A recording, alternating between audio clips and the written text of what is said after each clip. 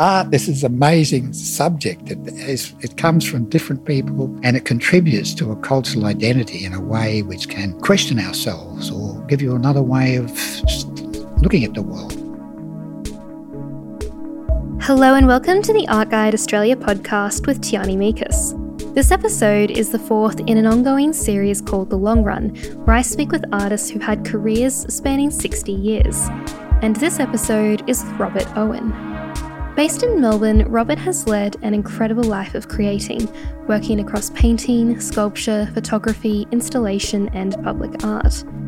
While his works are based in geometry and abstraction, they quite stunningly bring together a range of references from philosophy, poetry, literature, art history, mathematics, and science. Our conversation focuses a lot on Robert's early practice and his ideas on art, and you really get a sense of the interconnected ways in which Robert thinks. I start with asking a question about his love of a certain shade of blue and how that came about, and his answer threads together his childhood, the years he spent in the 1960s on the Greek island of Hydra with well-known creatives like Leonard Cohen, his love of jazz music, and that feeling of being overwhelmed by art. And from here we discuss his upbringing in Wagga Wagga, the spiritual elements of abstraction, and his reflections on an art practice of 60 years. And before we get started, a very big thank you to our sponsor for this series, Leonard Joel Auctioneers and Valuers, based in Melbourne and Sydney.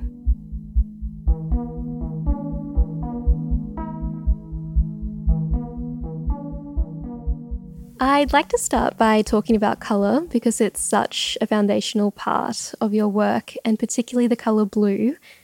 And there's a really interesting story about when you were overseas and you encountered a certain shade of blue. I was wondering if you could tell me that story. Yes, Giotto's paintings in the Scavone Chapel.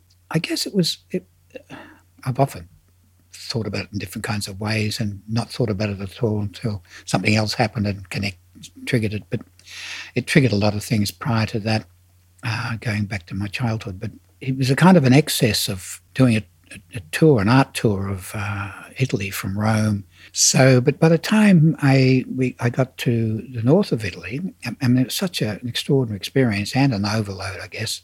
We once saw all these. I'd left school at 14, so had no history of art or anything, and I was learning this as I was going, and through experience, So most of those, all the spirit, I guess, those experiences for me were about that, the bodily experiences you have received through the body, I guess. Anyway, we got to Venice. And in those days, the first time in Venice, and it was at the Venice Guggenheim's house. And it wasn't a big place it is now, it was a house, and she was there. I didn't know who she was and what have you, but went to see this exhibition. But somebody there said, "Oh, have you seen Giotto's chapel in Padua?"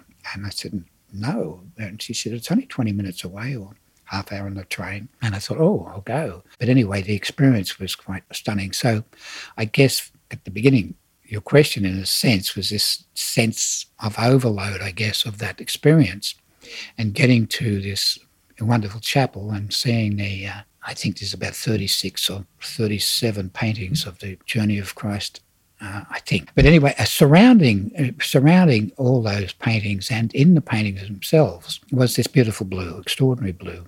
I think the sensation I had was a combination of the overload, the physical excitement and wonder and curiosity and all those things about the experience of Venice and the experience of Italy itself, and seeing the Michelangelo's David and all the other pieces along the way. So there's a kind of accumulation, I guess, that experience is like an excitement, thinking a bit arrogantly, I think I said, "Oh, I can do this." and of course I had this kind of voice said, some other dimension sort of alerted me to the fact that no, that's not what you need to do. You need to record what is happening to you now, or how you're feeling now, or how you're thinking now. It's a kind of an overload excitement area where there's an expansion of consciousness of some point. Like, this is reflective thinking, of course. At the time it was just quite exciting because it was a total shift in where one was from that the experience where I was in. It sent me back to my childhood. It sent me through all sorts of other experiences in the past, because the journey itself became this, and the years living on this Greek island for a little while become a place of reflection. So along with all this new information that was coming in, there was a reflection of this place I came from in Australia, and seeing this world that we'd barely heard about or barely took much notice of, because we were so loaded into sort of going for a swim, the surf and all the local situations. And dominant thing at the time was the colonised place.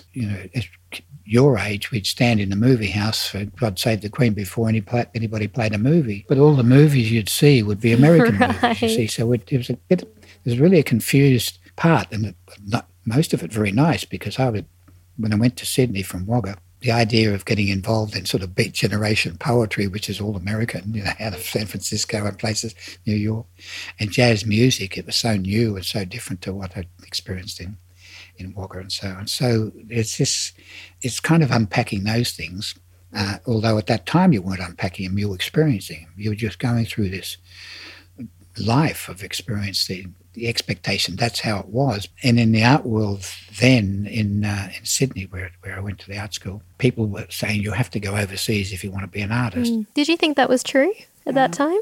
Well, at the time, I think it was, because they've been doing it since 1900. Yeah. And mainly women that were going to study art in Europe and London, that also brought back information, and particularly by the time it came back much later for the abstractionists that began in Sydney. Anyway, that led away from the question you asked about colour. So it's primarily this bodily situation that gives you some other insight into one's self, or one's search at the time, or one's understanding of oneself at that particular time. So there are moments of sort of getting it. It's very difficult to explain them in language, as a sense. And it did take me all the way back to Wagga and going bush and things like that. I think you learn, as children, you're all pretty much in this state anyway. And I think we learn to unlearn that state. We need managements, we need to be able to survive, we need to be able to work together as groups and families groups and so on. So we unlearn certain kinds of experiences I think all children have. It was really interesting to me. There was a recent interview where you talked about seeing that blue at the chapel, and you said that it actually affirmed for you that you should be an artist. Yes, that's true. And I think that was the final one I needed. But before that, there were different stages that been doing this from, I had blue ribbons of prizes from the Showtime in Wagga Showtime for putting little drawings and paintings into the Wagga show. It's like the country women used to make cakes, and you'd have all these prizes for cakes. They had prizes for artworks for whoever wanted to put them in there. Yeah. And you'd see these wonderful paintings by women that had been painting flowers. And just to clarify, that was in your youth in Wagga Wagga, where you were painting more naturalist and landscape-based works. Yes, in Wagga I was doing plein air painting and things, going out Saturday afternoons and Sundays and so on. My mother got me a position being part of the Wagga Art Society, that a small group of people that were getting together and painting, going out plein air painting or painting. Really, they all helped each other, and sometimes they would get people in for a weekend. Different artists would come down up from America on a train, so they were kind of interesting. They'd come and assess your work, and which I had an experience about. But anyway, we should stay on the money here, shouldn't we? I was going to say, it's really interesting to me that you had that upbringing where you were, painting out in the landscape and trying to capture the landscape, but then your practice really kind of disavowed that entire field. Yes, I think there's an evolutionary process that goes on. I think it was that thing of wanting to know, and so when you're out, it's observational analysis all the time. You're always looking, you're always seeing, you're always trying to understand how this works, how that works. You see how light works on a tree and how the tree changes it in different times you go there, springtime. And it's very important. And when I was at RMIT, it was the major thing that I set up in terms of rewriting the course for sculpture, was to do the whole thing of hands-on observational analysis, looking, doing, making, seeing. And when you were younger, I understand that you were also left-handed, and that had quite significant consequences for you growing up. I was left-handed, and I resisted being changed. There was a kind of very formalist enterprise of changing my left-handedness to my right hand. And in those days, you had pens and inks. You had a pen like a quill, and you'd spill the ink everywhere and so on, supposedly. But anyway, there was some kind of rule in their school, went to schools in Wagga, that you had to learn to do the other thing.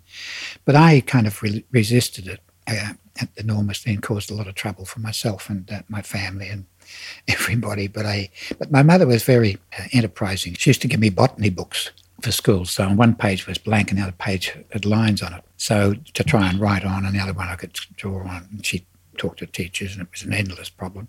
Well, anyway, I kind of survived that, but a lot of that conditioning, and I think the resistance of that conditioning, led me to sort of use other ways of very carefully watching, seeing the world. Like observational analysis was very important very early on. And then at some time in the 1950s, you made the decision to leave Wagga and go to Sydney and study art. Well, again, I had no idea of going to art school, and I went to Sydney. I was invited to do a job in Sydney, and because I was working since I was 15. I think I was in national service in the army, the last national service, I think, of the period. It was after the Korean War. But I'd gone through those things from 15. I went and got myself a job as a window dresser against my father's will, because he got me a job in a timber mill. And it was just shocking. I mean, the noise was shocking. That's probably why I got hearing aids now, because of the noise of these machines back there then, and I just couldn't stand it. And so for some reason, I went and got a window dressing job. I liked looking in windows, the fantasy world I had. And so being a window dresser, obviously colour would have been very important, and it became very important to your practice as an artist.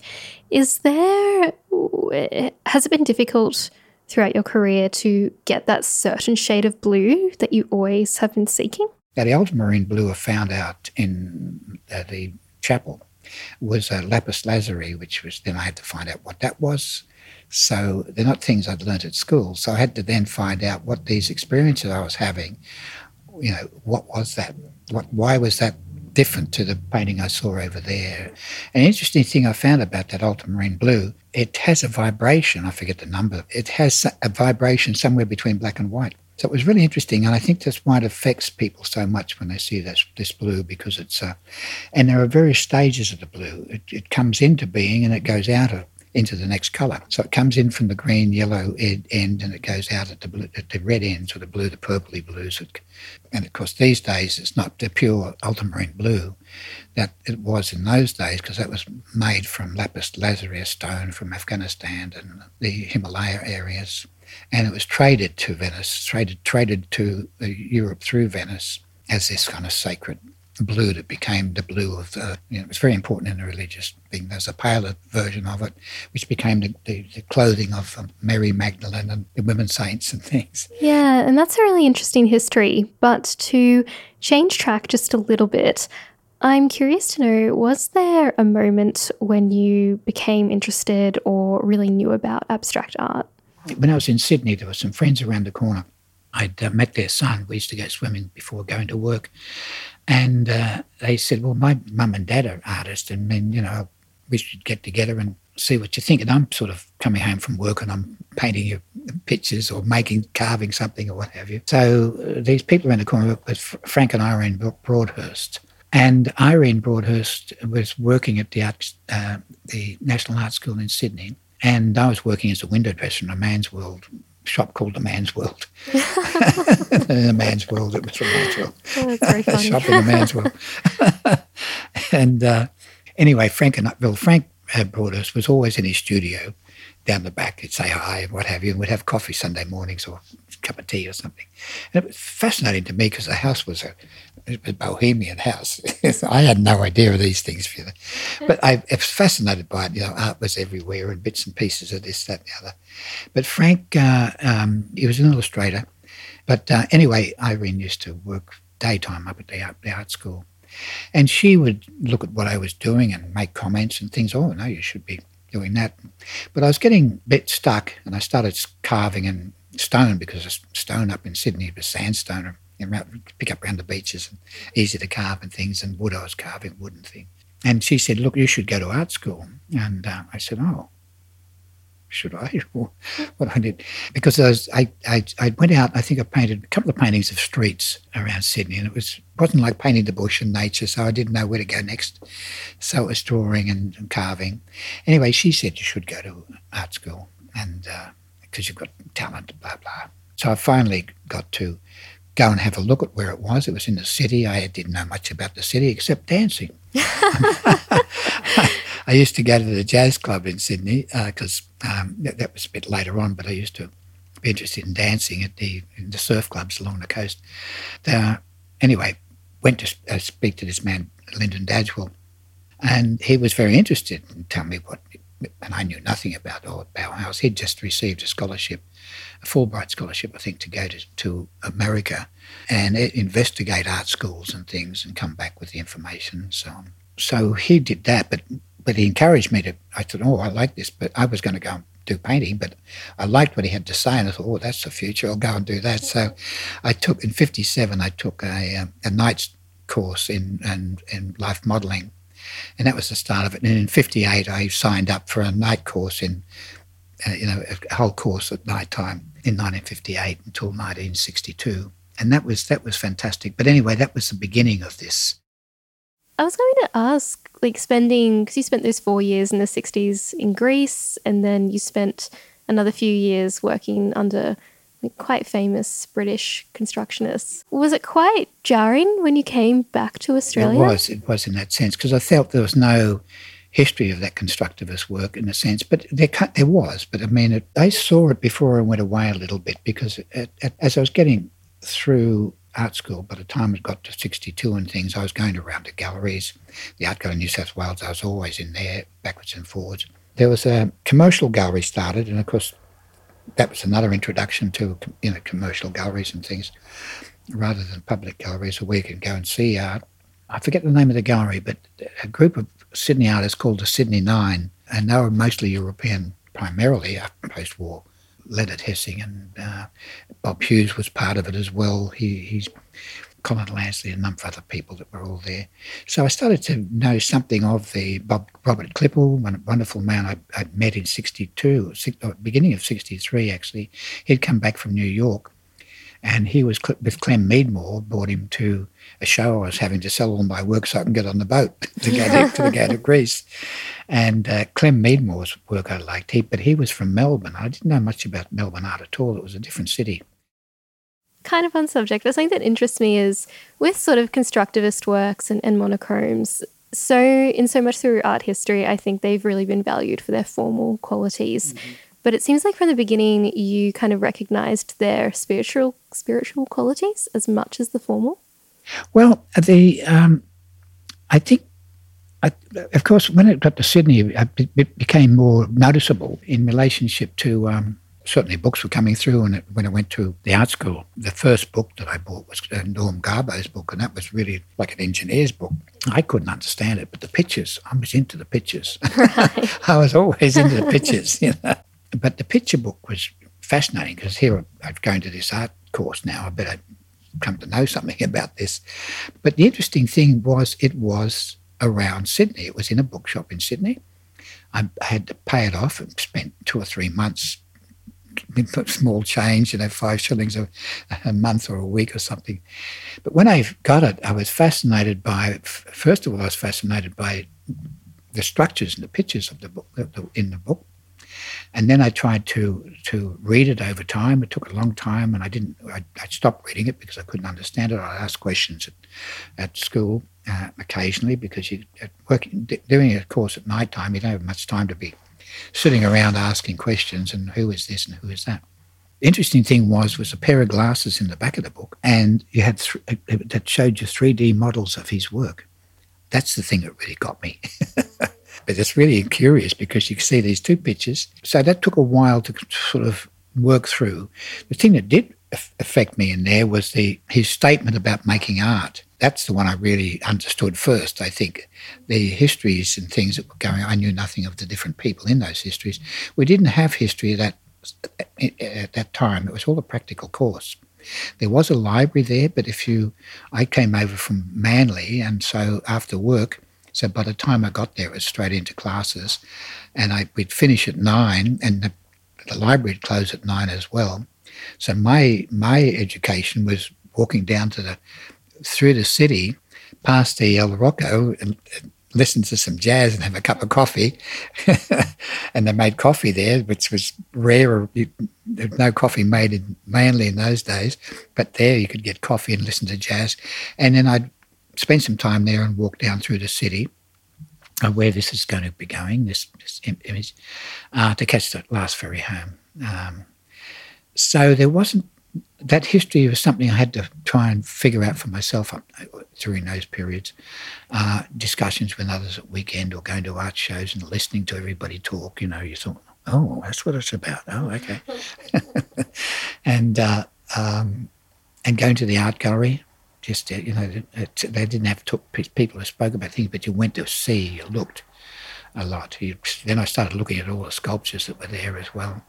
And I could see the relationship to some sculptures there that were like Norm Garbo, and you start to see, oh, this is, who were they? I'm trying to think who those images. But end of 58, early 59, Lyndon Dadsworth came back from America, very excited about really. And then he introduced the Bauhaus teaching to the whole school. He said, this, because it was a Bauhaus course. And I said, oh, I'd been painting before I came to do this and all those things. So but this Bauhaus idea it was about creativity. It wasn't about being a painter or a sculptor it was about being an artist. Now that you could do whatever you want. I have one final question, and I'm interested to know, when you've had a career of 60 years, are the inquiries and the things that you're sort of searching for or investigating in your art, are they still the same as what they were at the beginning? Well, I think so, but they're different. They're very different. I think they're certainly the same in some ways. I guess the journey has. We've all got a journey of some way. Now we either apply ourselves to something in life, and we follow the journey.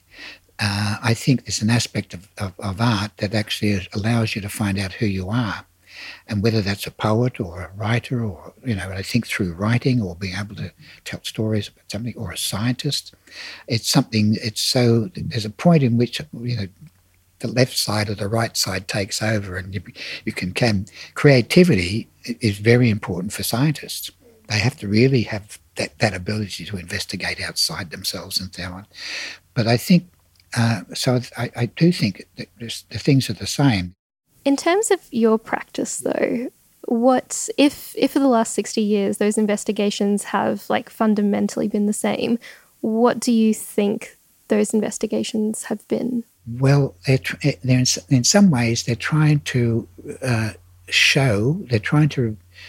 reflect, rather than through a written language idea, a visual manifestation of this notion of oneness, if you like. Now, we might interpret it as beauty, or we might interpret it as something. There's a wonderful comment that Grayson Perry, wonderful guy, and there's a wonderful book he's written, and somebody mentioned to him, he says, you know what, nobody wants to talk about the spiritual. Don't go there. And there's somebody told him and said, art is the spiritual in drag. Just don't talk about it. You see, there's amazing sort of things out there. Art, this is an amazing subject. It comes from different people, and it contributes to a cultural identity in a way which can question ourselves or give you another way of looking at the world. So in the exhibition, that back wall with the window is one of the paintings of Giotto. The wall around it is the blue wall from Giotto's chapel, if you like. So there's another metaphor. And then we're in Southeast Asia, so there's the Buddhas. But the Buddhas are made from beeswax. The bees made the material for those Buddha heads. And they're looking at a salt-covered head of a ram. And then so within that, we've got all sorts of metaphors. We could actually Google every one of those words and stack them up to see what might be in this movie. So from my saying, well, let's do a blue wall, we're in Giotto's chapel again, but this is the painting we've got to deal with today. It's not the religious painting on the wall that we looked at the life of Christ. This is the life of ourselves today, and it's nature out there that we have to come to understand in a way that's, as spiritual as religion is. We have to be very mindful of all the attributes of nature in that sense. And that was Robert Owen for this 4th episode of The Long Run. Stay tuned for 2 more episodes to be released shortly, and you can also listen back to previous episodes with Gareth Sansom, Wendy Stavrianos, and John Wolseley. You can subscribe to the Art Guide podcast on iTunes and Spotify, or otherwise listen at Art Guide Online, where you can keep up to date with art-related features and interviews from across the country.